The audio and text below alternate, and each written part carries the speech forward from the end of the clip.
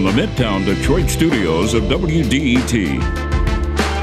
This is Detroit Today.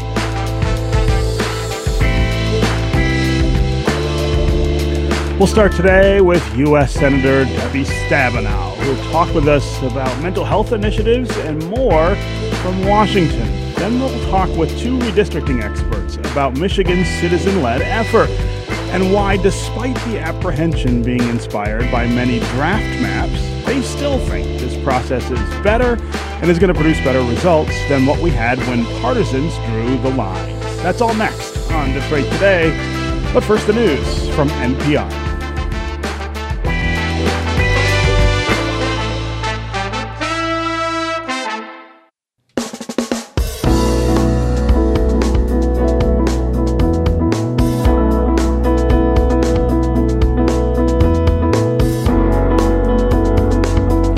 Good day, everyone, and welcome to Detroit Today on 101.9 WDET. I'm Stephen Henderson, and as always, thanks for tuning in. There have been big gaps in Michigan's mental health care system for a really long time, and add to that a deadly pandemic that has caused widespread anxiety and forced people to stay inside for months on end. And those gaps have become even wider, and the need to fill them is now more urgent than ever.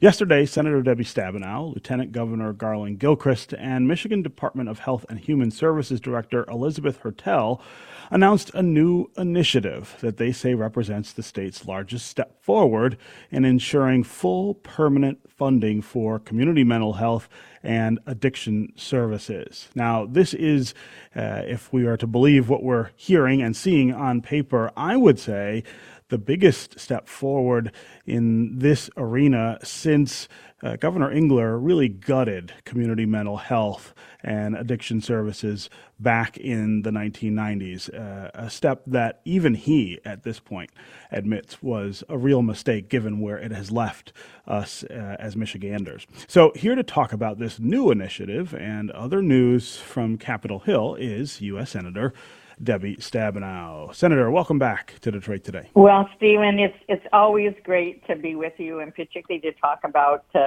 this issue, which has really been a passion of mine my entire life. Yeah, so, I know you've been working on this a long time. And we're making real headway. Yeah. We're making real headway with what's happened. So I want to start before we get to the mental health news. I want to talk a little about the passing of former Congressman Dale Kildee, who died at age 92. I know you and he were pretty close.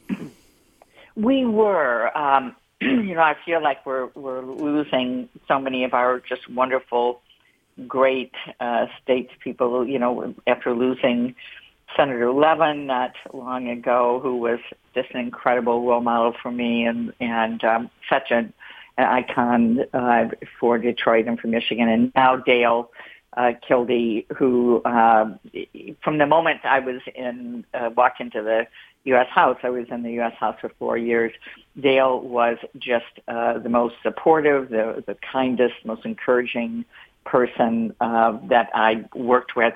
He was Mr. Flint, and he also was the champion for working men and women, and made it very clear that he thought people should have, access to unions and good wages and good pensions, and he fought for working people every day, and was an incredibly important part of making sure that the working men and women have the support that they need. But most of all, he and Gail, his wife, were just wonderful people, and so I know that he strongly encouraged his nephew, Dan Kildee, who's now a partner with me in so many areas that we work on together for Michigan. But he was just really an amazing man. Yeah, he was. Okay, let's talk now about this new mental health initiative, why it's important, and how you've gotten as far as you have. As you point out, this is something you've been working on for a really long time, and it's something that we have gotten wrong in Michigan as I said, at least since the 1990s when Governor Engler made the changes that he made.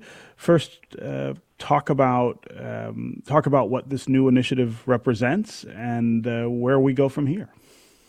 Absolutely. And you're right, Stephen, that in Michigan, ever since Governor Engler shut down the hospitals but didn't provide community services, funding for community services, we've just seen, a worse and worse situation happening for people. And I should say, stepping back, even prior to COVID, we know that about 1 out of 5 people in Michigan will have some kind of a mental health issue in their lifetime, and that the number one cause of death of someone under age 50 is a drug overdose. And so both addiction treatment and mental health issues they're healthcare, and we need to treat them as healthcare. And that's the whole point of this. This whole process of transforming the system actually started a few years ago when I was working with a Republican colleague, Roy Blunt from Missouri, on funding health centers. He and I lead the effort on community health centers, of which we have many well-established health centers around Michigan. And the way they get funding is they have to meet high-quality standards of healthcare, and then they get full funding through Medicaid, through insurance. They can fully pay their staff as healthcare providers. But in mental health and addiction, it's grants. So the grant stops and starts. So, if somebody walks into a clinic and says, I want to deal with my addiction right now, I'm finally ready to do it, and you say to them, well, come back in 6 months. We don't have the funding now.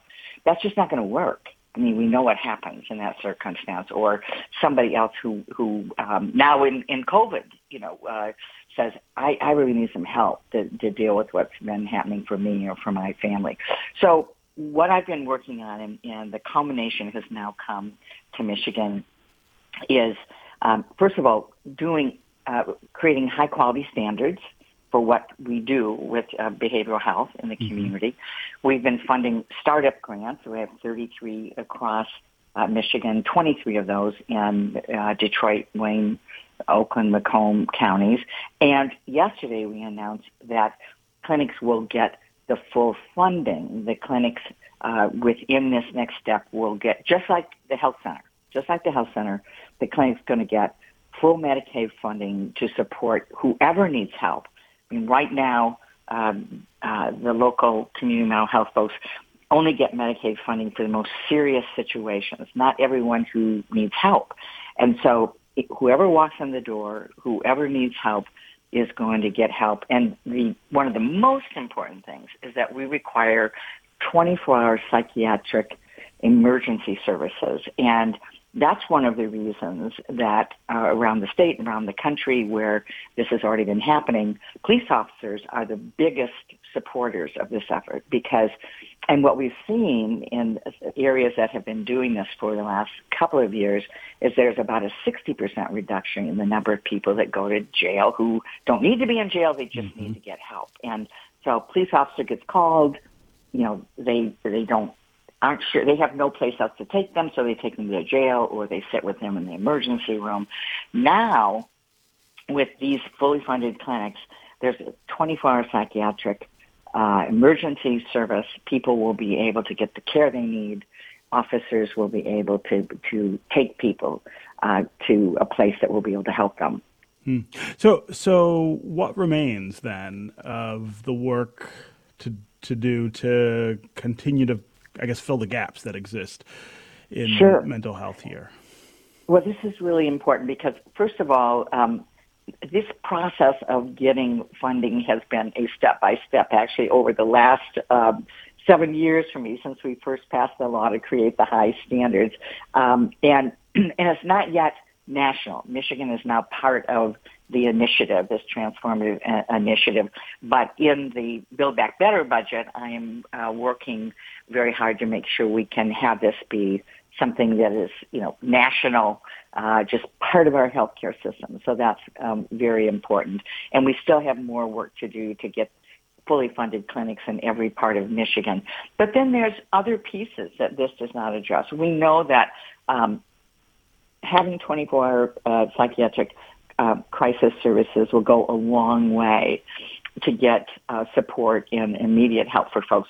But it doesn't address the need for inpatient beds. You know, when you were talking about former Governor Ingler shutting down all the hospitals, truth is we didn't need people warehoused in hospitals that could be able to get support in the community and go back to living their lives and go back to work and so on. But we do need inpatient beds for people who need them. And so the next piece of it really is about how we are able to get more inpatient beds. There's a real need for children, for young people, to get short-term inpatient beds to work with community mental health, and as well as beds for adults. So what we need is a continuum of care. We want to focus on the community.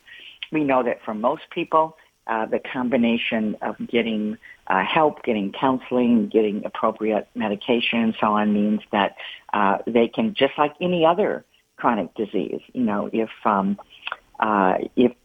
you're a diabetic, you can go on medication, you can monitor your medications and so on and continue to live your life. For much of what's happening in the area of mental health, if folks get the right help, they can monitor that. Just like any other chronic disease, just because it's in the brain, it's just another part of the body, and folks can go on and live their lives. And so that's very important. And we need to feel confident with folks reaching out and asking for help. You know, it shouldn't be something people are embarrassed about if you have a disease that affects your brain, and addiction reconfigures, reprograms your brain, and you have to go through a lot of work to undo that. But the reality is that folks should feel comfortable, and we need to make sure people feel comfortable reaching out and saying, "Hey, I need some help." Yeah. I'm talking with Senator Debbie Stabenow, a Democrat from here in Michigan, about a new mental health initiative being put together by folks in Washington and folks here in Michigan to try to fill some of the gaps that we have in mental health services in the state, gaps that we've had now for several decades, and that it has been really challenging to figure out how to fill.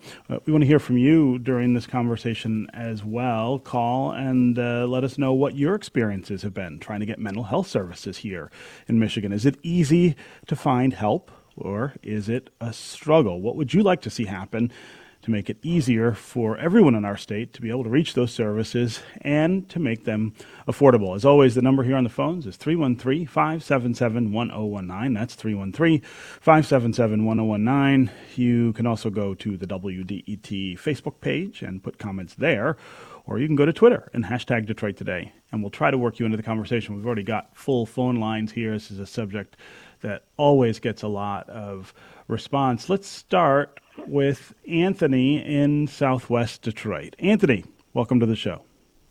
Thank you, Stephen. Good morning. Yeah, I do. I think this program sounds really wonderful. I think it's great. I just had a question, about, medical services in general. I know the senator said she has concerns about how if we had a single payer system, how that would affect people who receive coverage through unions.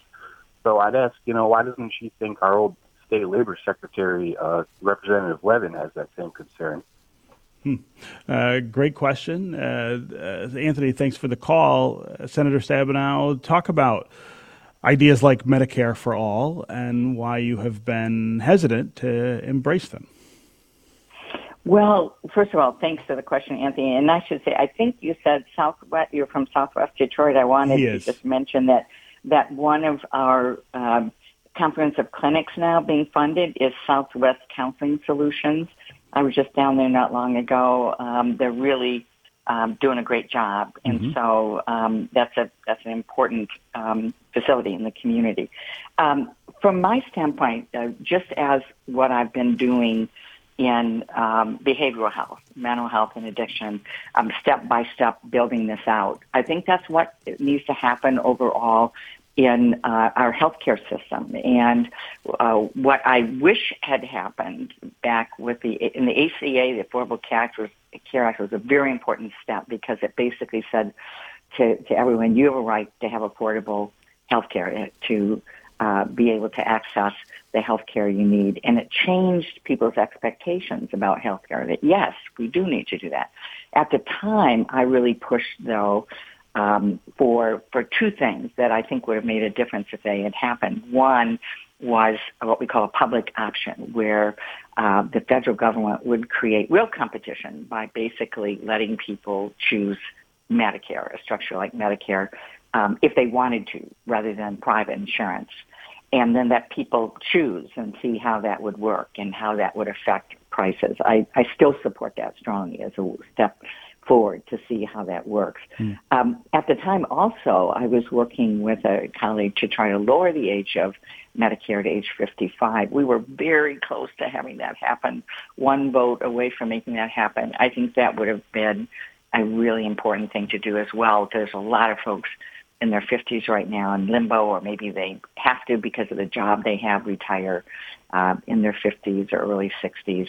And I think that would have been really important. So I think I support more health care, and it's a question of how do you get it done. And I'm somebody who's shown that I know how to get things done, and it's really a step-by-step building process. So, I mean, is it fair to say then that you prefer to sort of incrementally try different approaches to making sure that more people get care, rather than an all-in-one step forward like Medicare for All? Is that a fair distinction?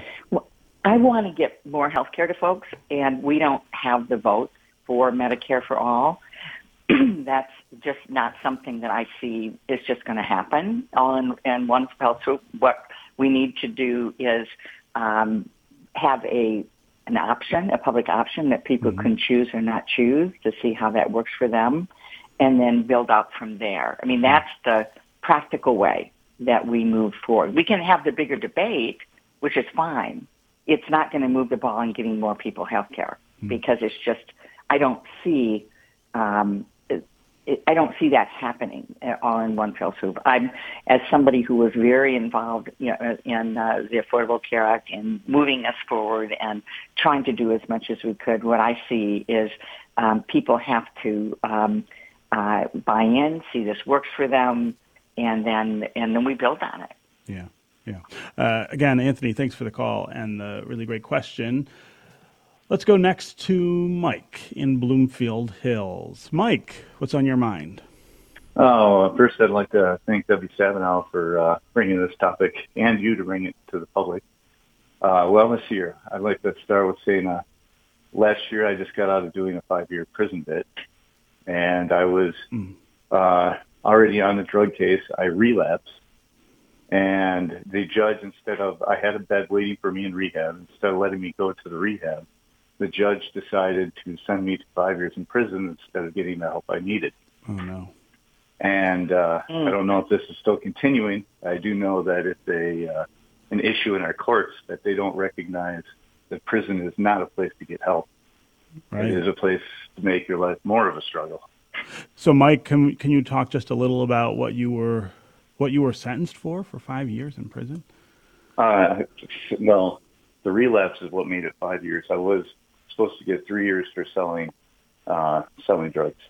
Okay. And the case started in 2009. But a nonviolent crime. Correct. Yeah, Mike, I really appreciate your call and you sharing your story. I mean, this opens up a whole other dimension of this issue and the narrative around it, which is how we make sure that even with the spare services and mental health supports that we have a criminal justice system that oftentimes is not taking advantage of that and instead relying on incarceration. Debbie, I'll give you a chance to respond to Mike as well. Well, Mike, I really appreciate your calling. I really appreciate your talking a little bit about your story, and I'm sorry that you've gone through this. And you're right. You need help. You need support. And just sitting in a prison cell is not going to give you the help and I don't know what is available where you are, but I know in general it's not as comprehensive, certainly as it should be. It's hard. I don't say this from personal experience, but from family members, just how hard it is in terms of addiction. I mean, all the complications around that, but from a personal level, it for a person, I mean, this is something that affects you physiologically. It changes the programming in your brain. It takes concerted help, constant, continuous, everyday help to be able to reprogram your brain, to be able to get yourself out of that cycle. And so the whole point of the clinics is to provide that kind of help. And I'm really sorry if you're not able to get that right now, but I wish you all the best, and I would urge you, if you have the capacity to have phone conversations with people, or I don't know what, if you have the capacity to be able to do anything online or telehealth. I mean, there are folks out there that can, that certainly can help and talk to you. And I would urge you to to keep at it. Don't give up. Yeah. Mike, I wish you all the luck as well. And again, I really appreciate you listening and calling in. Okay, U.S. Senator Debbie Stabenow. Of course, we didn't get to the other things on my list that I wanted to talk to you about, but that happens a lot when we are together and talking about things. We get carried away. But we'll have you back soon to talk about the other things that are going on in Washington. But thanks very much for joining us today. My pleasure. Take care. Okay. We're going to take a quick break, and when we come back, we're going to change the subject and talk about the redistricting process here in Michigan, something that I see people's heads exploding all over the place about as the draft maps continue to come forward. We're going to talk with two experts who say that the process we're going through, however painful it might be, is better and is going to produce better results than what we used to see when state legislators had control of this process. Maybe a controversial position right now, given some of the maps that are out there, but a provocative position for sure. Stay tuned for more Detroit Today.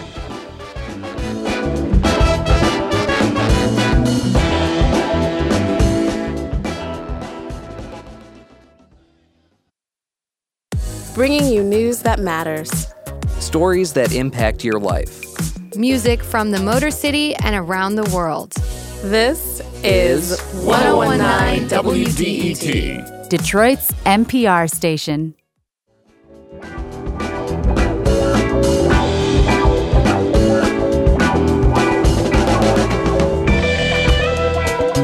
You're listening to Detroit Today on 1019 WDET. I'm Stephen Henderson, and as always, I'm really glad you've joined us. When Michigan voters approved Proposal 2 in 2018, they were told it would create congressional and state legislative districts that would better represent constituents. For decades, the party that controlled the state legislature every decennial year was able to draw those maps in secret, and they were drawn to the advantage, sometimes the extreme advantage, of that political party. That's why Republicans have dominated the state legislature for so long in a state with a population that is split pretty evenly between Republicans and Democrats. But Proposal 2 changed that. We now have a redistricting commission that is made up of 13 members. 4 identify as Democrats, 4 identify as Republicans, and 5 say they don't affiliate with either major political party. The Michigan Independent Citizens Redistricting Commission has been really hard at work trying to draw new district maps and is using a whole bunch of different rules. Partisanship is really not part of the process this time, and so other factors like communities of interest and minority votes are the things that they're really looking at in terms of how we ought to be divided and maybe put together as different communities in different districts. Pretty soon, the commission is going to open up its public comment period once it finalizes these proposed maps. But there is a lot of anger and frustration that I see on a daily basis right now on both sides of the aisle about how this process is going so far and what these new proposed maps look like.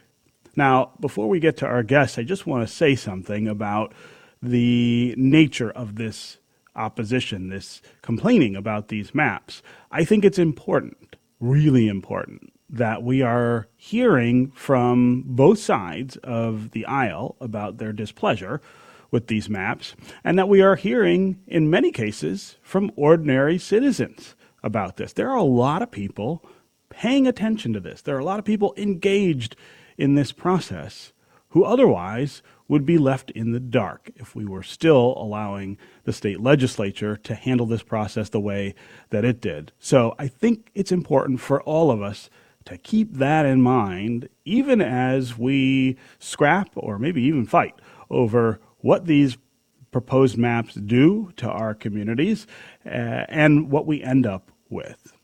So here to talk about all of this are two people who know a lot about redistricting and our history of partisan gerrymandering here in the state of Michigan. David Daley is author of a book about gerrymandering, which we will be referring to on the radio today as Rat Bleeped, the true story behind the secret plan to steal America's democracy. He has a piece in the New York Times titled, "Voters Wanted Fair Redistricting, They May Get Gerrymandering Instead." David Daley, welcome to Detroit Today. Thanks for having me back, Stephen.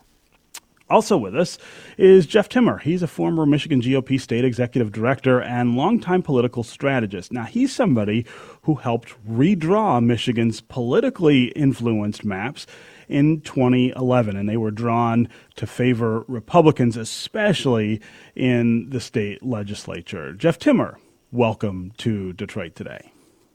Thank you, Stephen. I look forward to this conversation.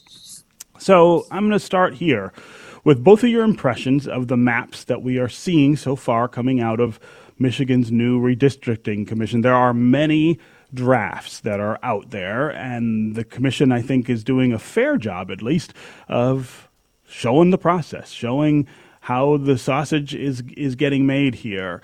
David Daley, have you had a chance to look at these, and what's your reaction to them, given your take on partisan gerrymandering? I have. Thank you, Stephen.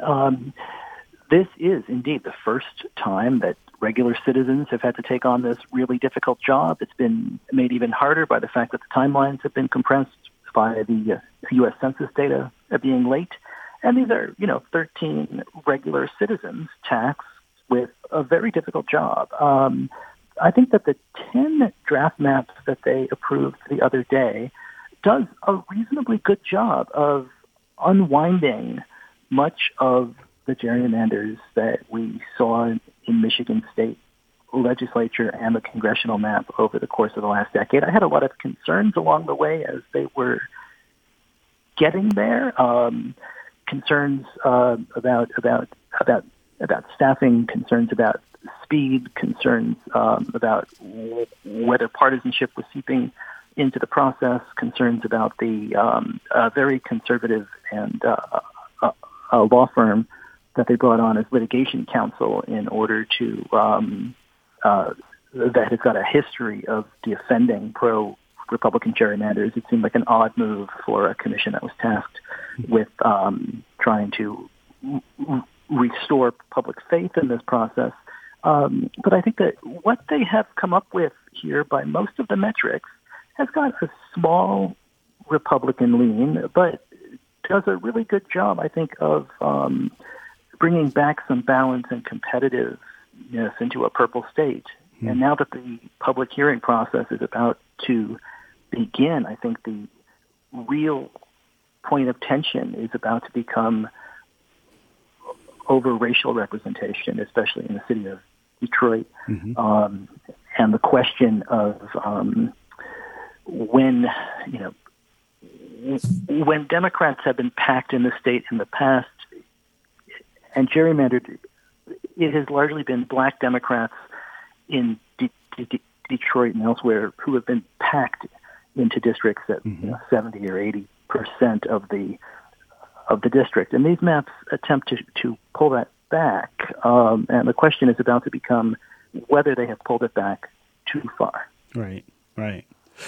Jeff, this is a process that I'm sure you're looking at it quite differently from the rest of us because you used to be behind the curtain with state legislators trying to figure this out outside the public view, and certainly with partisanship at the front of their minds. I wonder what you make of what we've seen so far from this really different approach.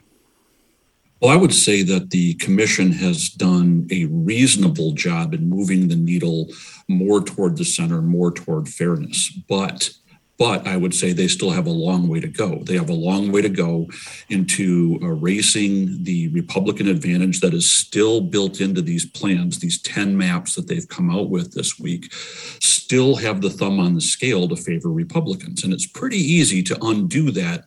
And I'm sure that they'll hear a lot more about that during the public comment period.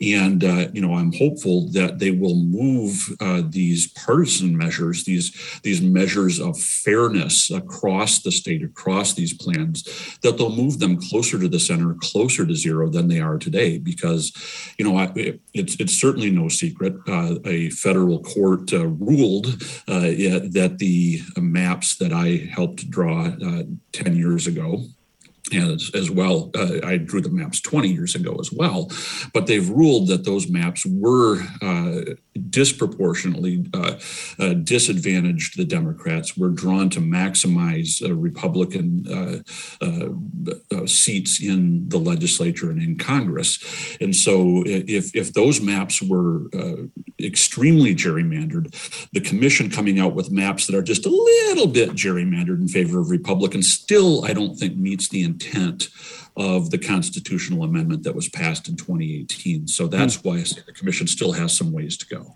So I do want to talk about the maps and the way they treat African-American voters in particular, because I think this is likely to be one of the frontiers of the arguments about the maps, and it is also something that is controlled by federal law, and there are a lot of requirements that have to be met.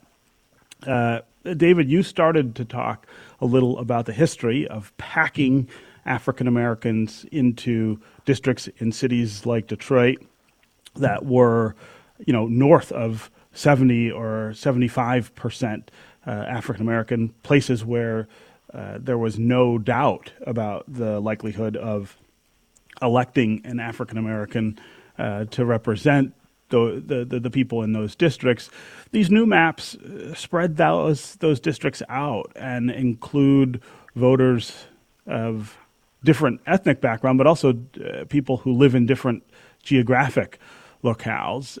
And all of them on some of the drafts are below 50% African American, which I think has got a lot of people nervous about whether that is an attempt to dilute the African-American voice in our state legislature. Again, this is a really sensitive part of the process, and it's going to look different than it did before. I guess the question is, how different is okay still with all of the rules that we're supposed to be following? I wonder if you can talk just a little more about these districts that are proposed and whether they pass muster on the racial front. Sure. I think that it's a very sensitive and fraught topic, especially in this moment in our political culture. Really, what this goes back to is the 1982 reauthorization of the Voting Rights Act, which essentially established that states should draw majority-minority seats wherever it is possible to give cohesive minority populations the opportunity to elect a member of their own choosing, especially in locations where racially polarized voting is present, and the other races would vote as a bloc against them. And so in 1991, in that redistricting process, the Bush Department of Justice really aggressively compels southern states as well to draw majority-minority seats that are just that, a majority of minority voters. And oftentimes you would see that percentage of the African-American vote pushed, 60, 70, 80%, even in some districts above 90%. And of course, what that also does is it has the effect of bleaching or whitewashing surrounding neighborhoods because every line matters, right? And it would make those districts whiter, more conservative, and more Republican. And this becomes a really complicated issue, right? Because prior to this, you had very few African-American members of Congress. You had a state like North Carolina that has had zero since 1900.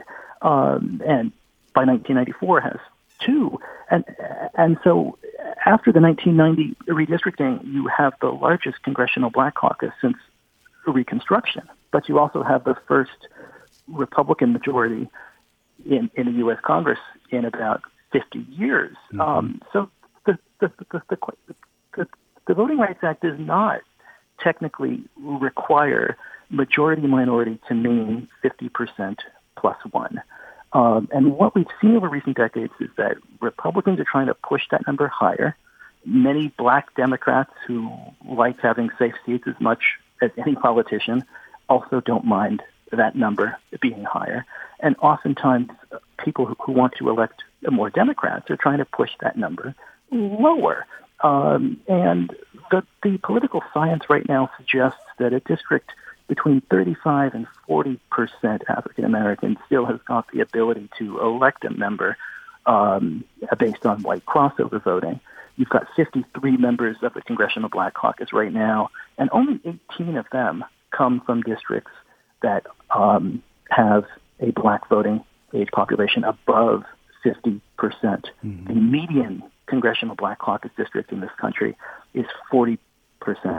And that 35 to 45% range tends to be where this commission has drawn the black voting age population, both for congressional and also state legislative and for districts. the state legislature. Yeah.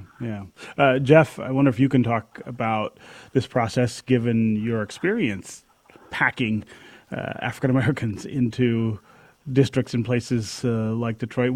What the current commission is doing look like to you?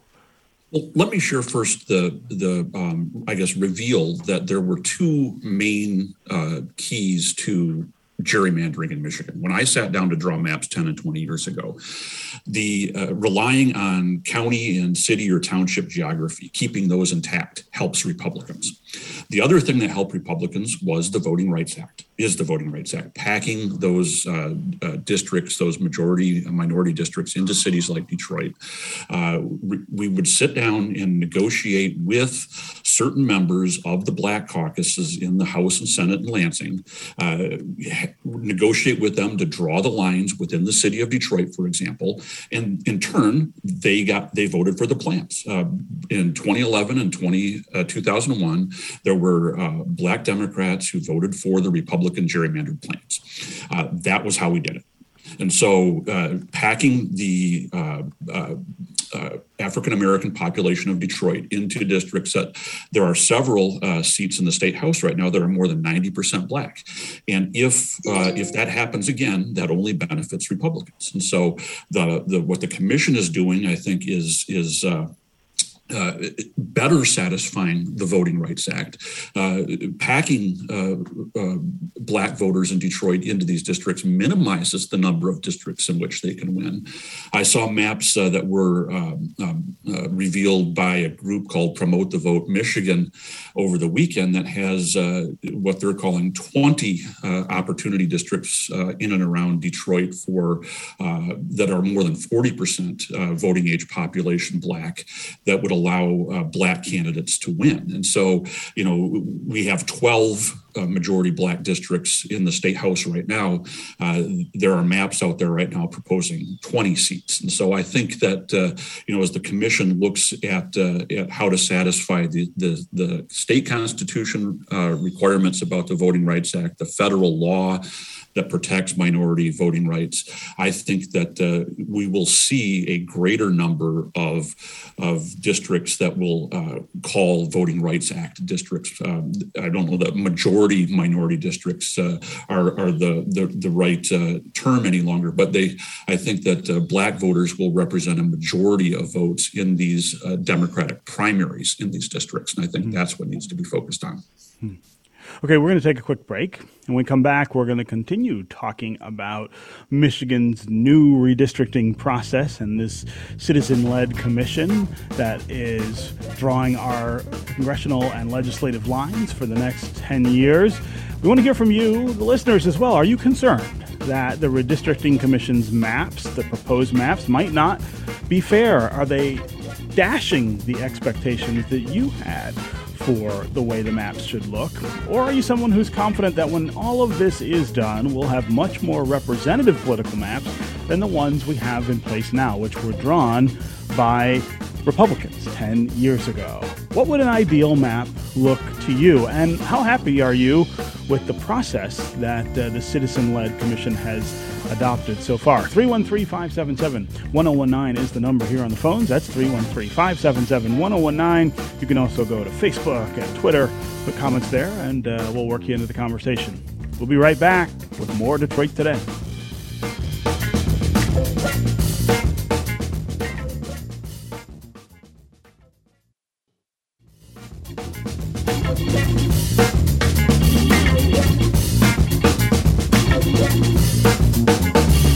You're listening to Detroit Today on 1019 WDET. I'm Stephen Henderson, and as always, I'm really glad that you've joined us. My guests are David Daley, who is author of a book about gerrymandering, which we are referring on the radio to as Rat Bleeped, the true story behind the secret plan to steal America's democracy. He also has a piece in the New York Times titled, Voters Wanted Fair Redistricting, They May Get Gerrymandering Instead. Also with us is Jeff Timmer. He is a former Michigan GOP state executive director and longtime political strategist. He helped redraw Michigan's political maps in 2011, and those maps were drawn to heavily favor Republicans who were running for office. We're talking about the new process that we're using here in Michigan. A citizen-led commission is taking a look at all the demographic data in the state and deciding how political lines ought to be drawn, which districts we ought to live in together for the next 10 years. The draft maps of that commission's work are eliciting quite a few reactions across the political spectrum. Lots of people a little disappointed or upset about what they are proposing, in part because it looks so different than what we're used to. Also because there were some strange alliances, let's call them, that made the partisan process acceptable to lots of people. That process is not what's in place now, and so those alliances really don't have the sway that they might have had before. We want to hear from you as well. What are you making of this entire process? What are you making of citizens drawing the maps ourselves? What are you making of the maps that we are seeing that are being proposed? Do you think they are an improvement to what we had before?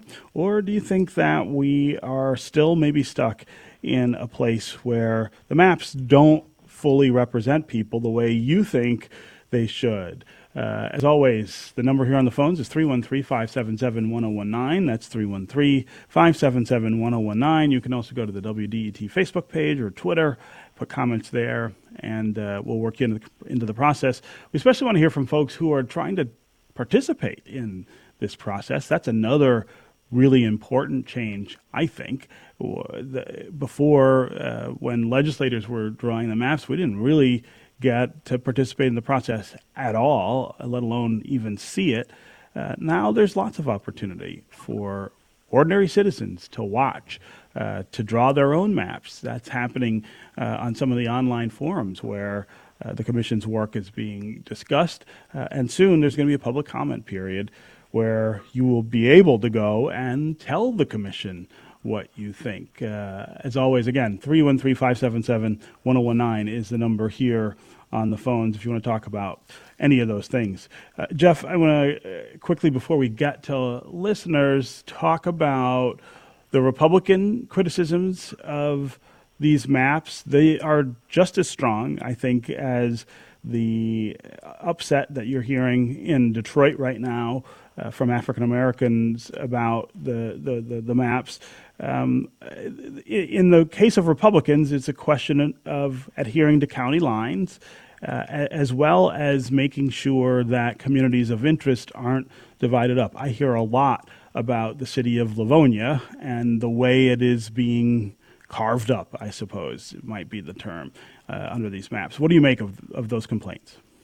Well, as I mentioned in the previous segment, the strict, rigid adherence to geography was something that benefited the Republicans. And that's something that specifically was jettisoned by the drafters of the constitutional amendment. There is no requirement in Michigan's Constitution any longer to preserve county or municipal boundaries. They're way down on the list of criteria is language that says give consideration to county, city, and township geography. It doesn't say preserve it. It doesn't say maintain it.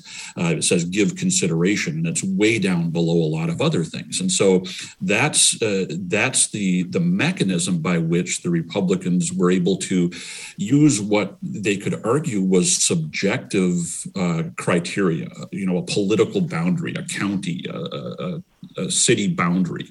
It's an objective thing. They could use that to point to and say, look, we're just following municipal boundaries. We're just following county boundaries.